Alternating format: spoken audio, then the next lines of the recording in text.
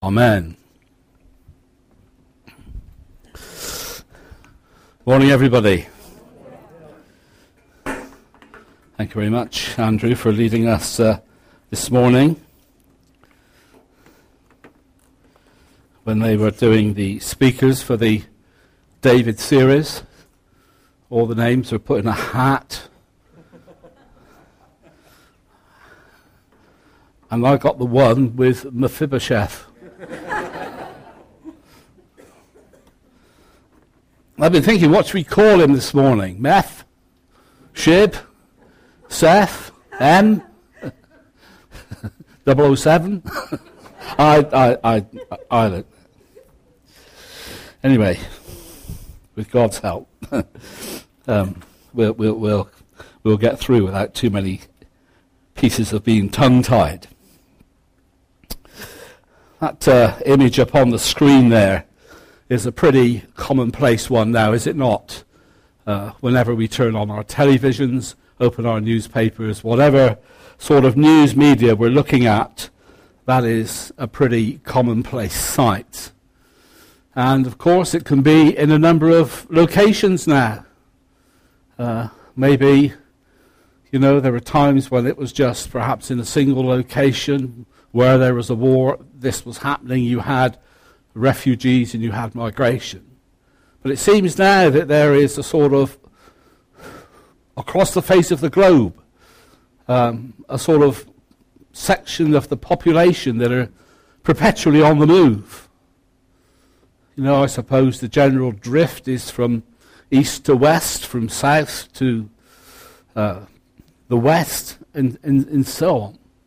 But it's those sites of people on the move. For whatever reason, they've been displaced from their homes, their towns, their cities have been destroyed and so on, or they have reasons to be leaving. Maybe they're economic migrants, maybe they are political migrants, maybe they're religious migrants. And they're on the move and they're looking for somewhere where they can just stop off and perhaps take stock and just have a roof over their heads and have the basics to be able to survive. And of course we now know that such is the scale of the operation that some of the camps can be like that.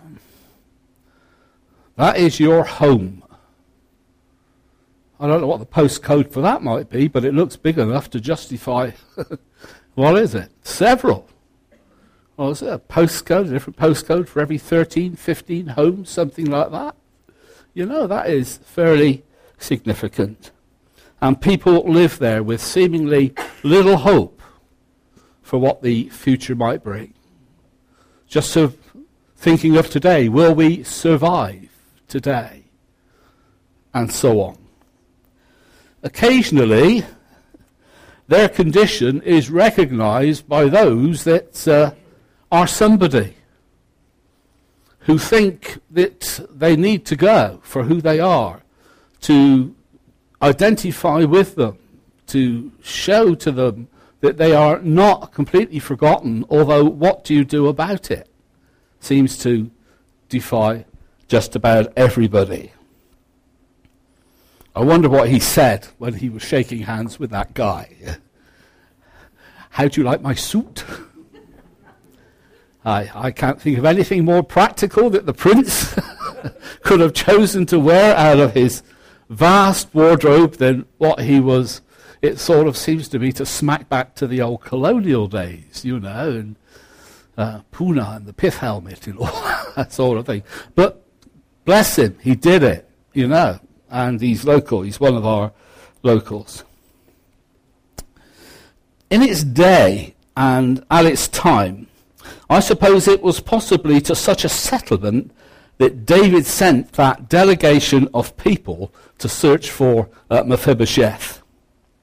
If you remember, the father of Mephibosheth was Jonathan, and we heard all about that very special friendship between David and Jonathan last week when Peter spoke to us. And we looked at what it is to be a real friend to somebody. And then his grandfather was Saul, and now both of them are dead. Lo-debar was miles away to the north from Jerusalem, just south of Galilee, and then you needed to go east over the Jordan, and then you needed to keep going out into the desert and out into the mountains. And there in the back of beyond, you might find this settlement of Lo-debar. It was where refugees went. It was anybody who just wanted to escape and become anonymous and lose themselves somewhere in their day-to-day life and never be recognized or caught. It's where they went into hiding to escape. It was barren. It was desert. It was mountainous. Seems to be several meanings to its name. No pasture. No bread. No communication. And that was where Mephibosheth lived. I think we get the drift. And I suppose when suddenly out of the blue, this delegation of royalty showed up, searching for him and only him, I guess he must have thought his time was up. You know, I've been able to live thus far, and now my time is up. He was the sole survivor of Saul's descendants. And it was the custom of the day that when a king conquered, then he would not only make sure that the opposing king was dead, but also his descendants, so that they could eliminate the possibility of any future uprising in retaliation in a future day that would be any threat to the conquering power. And here it is that Mephibosheth is the sole survivor. My day has come. But as we know, that delegation, they weren't there that day to administer justice according to the custom of the day. Back home in Jerusalem, in the palace, David now on the throne, ruling as king. David had sat there posing and reflecting, I guess, one day. When I was reading some background stuff to today, it spoke of the covenant that Jonathan and David had, and how the custom of the day would be that when you made a covenant with somebody, you actually did do it in blood. And then you rubbed a certain compound into the cuts that you'd made, the cuts of the covenant made in blood. And that made sure that it never ever healed properly. There was always a scar. And somebody just conjectured, I suppose, using their imagination, that maybe David was in his palace, he was reflecting, and he just happened to glance down and see the scar of Jonathan. And that prompted him to think in this particular way: is there anyone still left of the house of Saul to whom I can show kindness for Jonathan's sake? Crumbs, that was radical thinking, wasn't it? Not is there anyone left that I can eliminate for all the threat to go and for me to be really safe upon my throne. But is there anyone left because of Jonathan and me that I can show kindness to for Jonathan's sake? It broke all the traditions of the day. It's radical thinking. It's breaking new ground. And of course, what we are beginning to see unfold with David is grace in action. David is showing grace in those actions, not treating people according to the custom of the day as they may have been considered to have deserved it, and so on and so forth, but they were dealing with them in a merciful and a kind and a compassionate way because of a covenant that had been made to Jonathan, his closest friend. David, a man after God's own heart. We see it, don't we? Here. That reflection of the character of God being shown to David. And I suppose that rather like the expectations of the lost son, those of Mephibosheth, as he went back, was taken back to Jerusalem, were not much greater than the prodigal son, the lost son. They weren't great. At best, he thought he was going to be a servant. But would he live? Would he die? How surreal it must have been when finally in the palace and finally in the presence of David the king, we find David speaking these words. Don't be afraid. Don't be afraid. The guy was shaking in his boots. This is the end, you know. For I will surely show you kindness for the sake of your father Jonathan. I will restore to you all the land that belonged to your grandfather Saul, and you will always eat at my table. It was surreal, beyond his expectations. How could this ever be? And Mephibosheth bowed down. Mephibosheth bowed down. What is your servant that you should notice a dead dog like me? Disabled at 5 years of age, I guess that he may well have grown up for the life of that of being a beggar. Given that he had escaped, given the anonymity that perhaps he wanted to keep, given his condition of being disabled.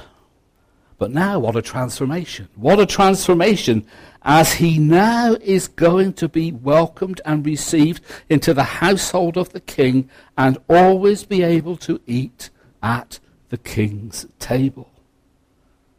It's a transformation. But then, that's what grace is all about, isn't it? Amen. Grace is all about God transforming us. And now, David, in a position where he sees the need, recognizes the need of someone else, and motivated by that situation that he was in, transforming that person's situation. Well, it's a long time, I think, since I last heard anyone speak about this Old Testament story of David and Mephibosheth. But whenever I used to hear it, way back several years ago now, like I said, I've not heard anyone preach on this for quite some little while now, but it was usually in one of two settings. It was shown as a wonderful picture of the grace of God as seen in the gospel. And you would get evangelical speakers who knew how to milk every application that they could think of what you see in there as a picture of the gospel in the transforming situation from Mephibosheth in his state through to the palace, because of all the love and grace that had been shown to him by David. And they used to milk it for just about everything, and I used to begin to think that they were seeing things there that weren't there, you know, and I used to get a little bit uncomfortable with some of these things. And the other time, of course, is a time such as we've had just now, when we come to remember the Lord in the breaking of bread, in those times of what we call communion with God.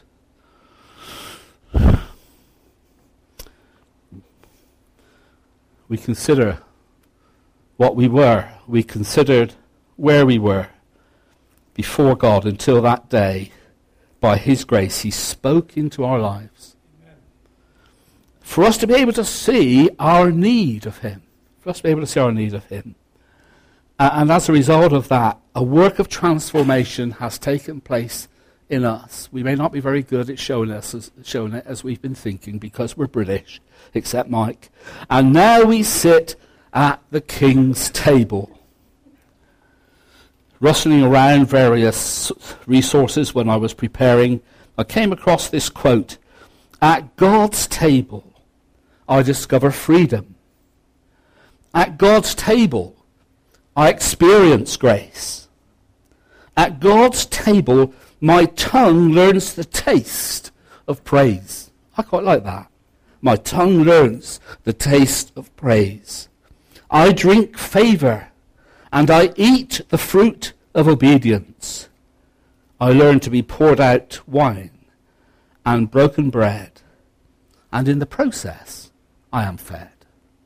And in the process, I am fed. What it is for us to be spiritually at the King's table. I also came across a summary of the application, evangelically, of this being a picture of the gospel on the internet as well. And it went on forever. And all of the points did seem to be valid. And I haven't got all of it here, but I have sort of abbreviated it down. Like Mephibosheth, we're hiding, we're poor, we're weak, we're lame, and we're fearful before our king comes to us. We're separated from our king because of our sinful ancestors and our deliberate actions. We separated ourselves from the king because we didn't know him or his love for us. Our king sought us out before we sought him. The king's kindness is extended to us for the sake of another. We must receive the king's kindness in humility. The king returns to us more than what we had lost in hiding from him. And we have the privilege of provision at the king's table. We are received as sons at the king's table with access to the king and fellowship with him. One couldn't be preparing a subject based on a chapter like this morning without the Philip Yancey book, What's So Amazing About Grace, coming to mind.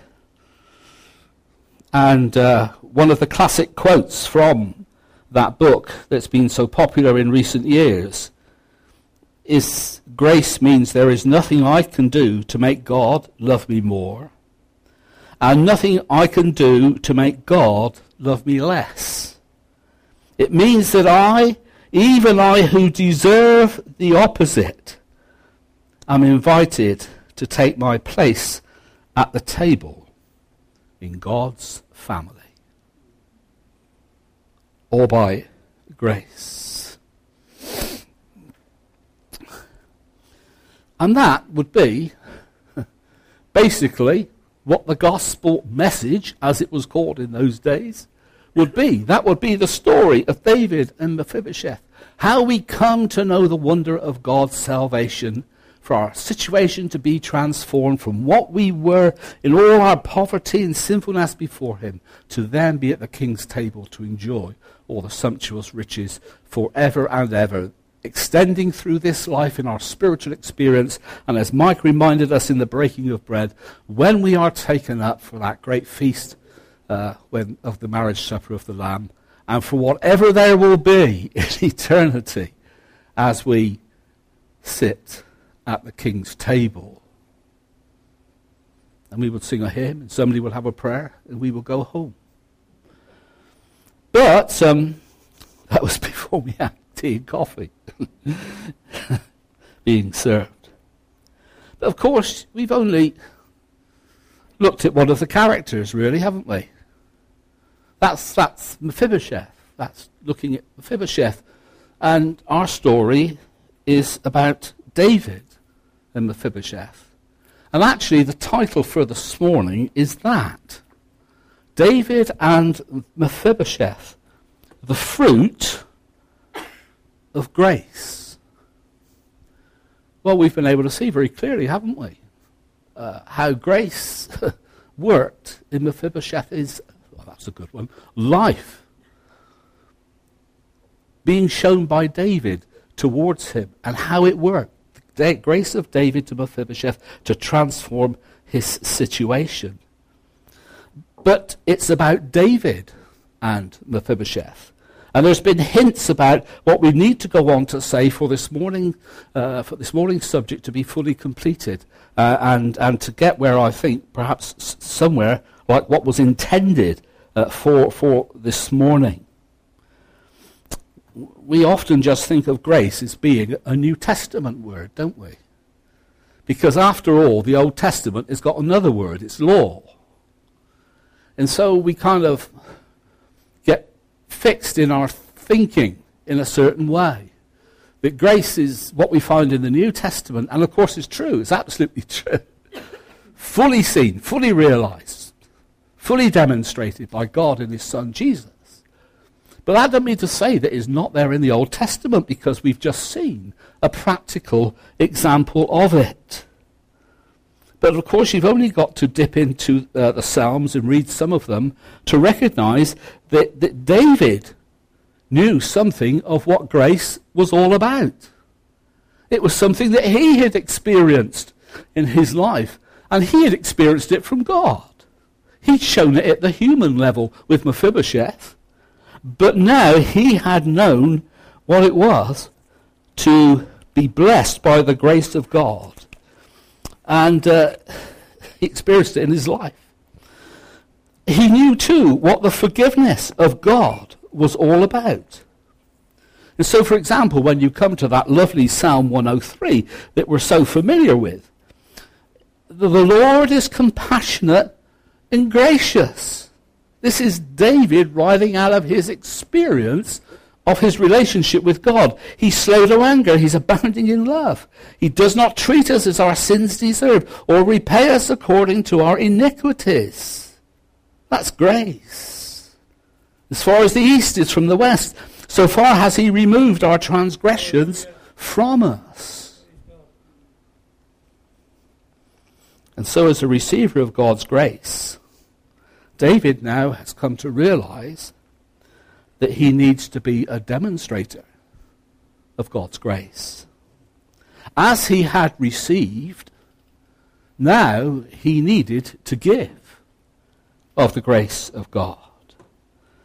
And what I believe we see in 2 Samuel 9, in the way that David behaved towards Mephibosheth, based on his own relationship with God and the grace that he had received from God, is the fruit of God's grace.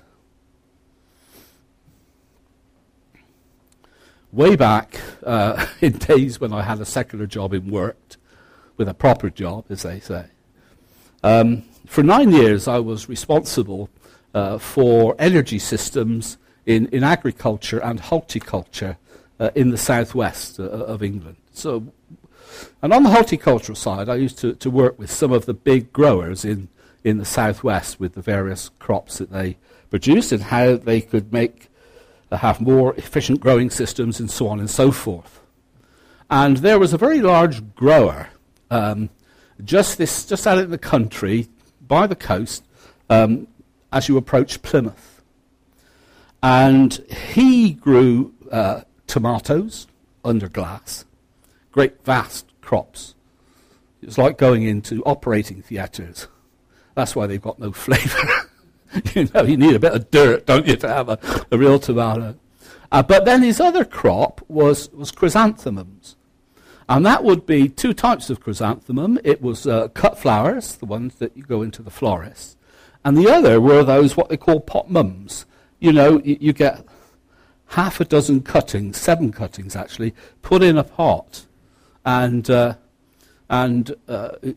start off life having a root system put on them. And 6 weeks later, they are to Marks and Spencer specification, certain height, certain diameter, so many flowers, so many buds still to come. And those that met the spec, all right, went off to M&S, and then those that didn't went down the market, And, of course, they became very popular. But, of course, when you're doing that, when you're growing those sorts of crops, year on year, and with the pot mums, that was every 7 weeks. You have 6 weeks beginning to end, a rest week, and setting everything up for the next. So you've got to have a mother stock of your different varieties that you're growing that you can source. And out the back of the greenhouses, there was this sort of fairly if it was somebody's allotment, they would have been accused by the council of not keeping it up together, because it was not very well cultivated at all. But it was gold to the grower, because it was their mother stock. And so if the next batch had to be a batch of this particular variety, or a mix of certain varieties, then they would go and they would take the cuttings from the mother plant, or the mother plants. And they knew that when they took cuttings from that mother plant and potted them up in that pot, what came out 6 weeks later was a replica of the mother plant. There was lots of other routines they had to go through to make sure that they were virus-free and all that type of thing. And John 15, of course, is all about Jesus saying, I am the true vine. That when we come to Christ, having received of his salvation, we are grafted into him, who is, if you like, the equivalent of the mother stock. And so the fruit that we should bear should be consistent with the mother stock. And David had received grace from God, God's grace. And now the fruit that comes needs to be consistent with that grace that he had received. And now he will be able to demonstrate to others.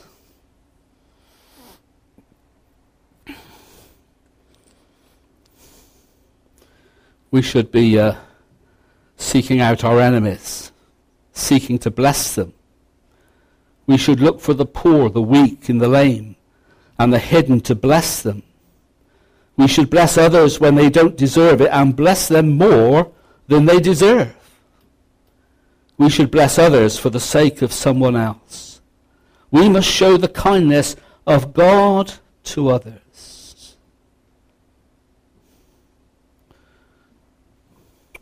Philip Yancey again. The Christian knows to serve the weak, not because they deserve it, but because God extended his love to us when we deserve the opposite. Christ came down from heaven, and whenever his disciples entertained dreams of prestige and power, he reminded them that the greatest is the one who serves. The ladder of power reaches up. The ladder of grace reaches down. Another one, that at least is the vision of the church in the New Testament as a colony of heaven in a hostile world. Dwight L. Moody, the great preacher of days gone by, said, of 100 men, one will read the Bible. The 99 will read the Christian. Those showing the fruit of grace. I would far rather, convey grace than explain it. That's quite a challenge, that, isn't it? It is quite hard to explain the grace of God. Philip Yancey says, forget about that. Well, no, we haven't got to forget about that because we're called to proclaim it. But he says he would prefer to demonstrate it, to show it, than to explain it. When I need to be finishing, this will be a closing remark. When I saw this program for the Summer Sundays come out, I thought to myself, oh, that's great. We've been going through Luke, and that's all pretty demanding as we look at the life of Christ. We look at his actions, we look at his words, we look at what he says about needing to be a disciple, a follower of him, the demands that will make upon us. We will each have to take up our cross to follow him. You know, and I'm glad that we only deal with Luke in about sort of 6 or 8 weeks at a time, because I can only take so much of that. Do you know what I mean? Before I want to get off the ropes, to use a boxing, to get my breath and try to get my head around some of that. And I thought, all we're going to do half a dozen weeks from the life of David. Isn't that lovely? Those lovely old Bible characters, those lovely Bible stories of David and so on. But I don't know about you, with the approach that has been taken with this series, and as people have spoken so far through the series, there's been no respite. There's been no respite. Because with every character that we've considered alongside of David, whether it's Saul, whether it's Jonathan, today Mephibosheth, and so on, it's the same. And whether we're talking about being, as with Abraham, a friend of God, or whether we're aspiring to be like David, a man or a woman after God's own heart, there's fundamentally no difference between that and being a follower of Christ, a disciple, because it's all the same. It's being godlike. It's being godlike. And so, I trust that God has been speaking to us all through this series. Not to give us some nice Sunday mornings about lovely David, wonderful character that he was, rogue that he was, all that sort of thing. But that God has been speaking to us to touch our lives. And today, that he might show us afresh that it is great to be those who know God's grace and have experienced it, and we've received it in our lives. But now we turn over the coin, because the responsibility with that privilege is that we need to demonstrate the fruit of grace. May God help us for his name's sake. Amen. Andrew.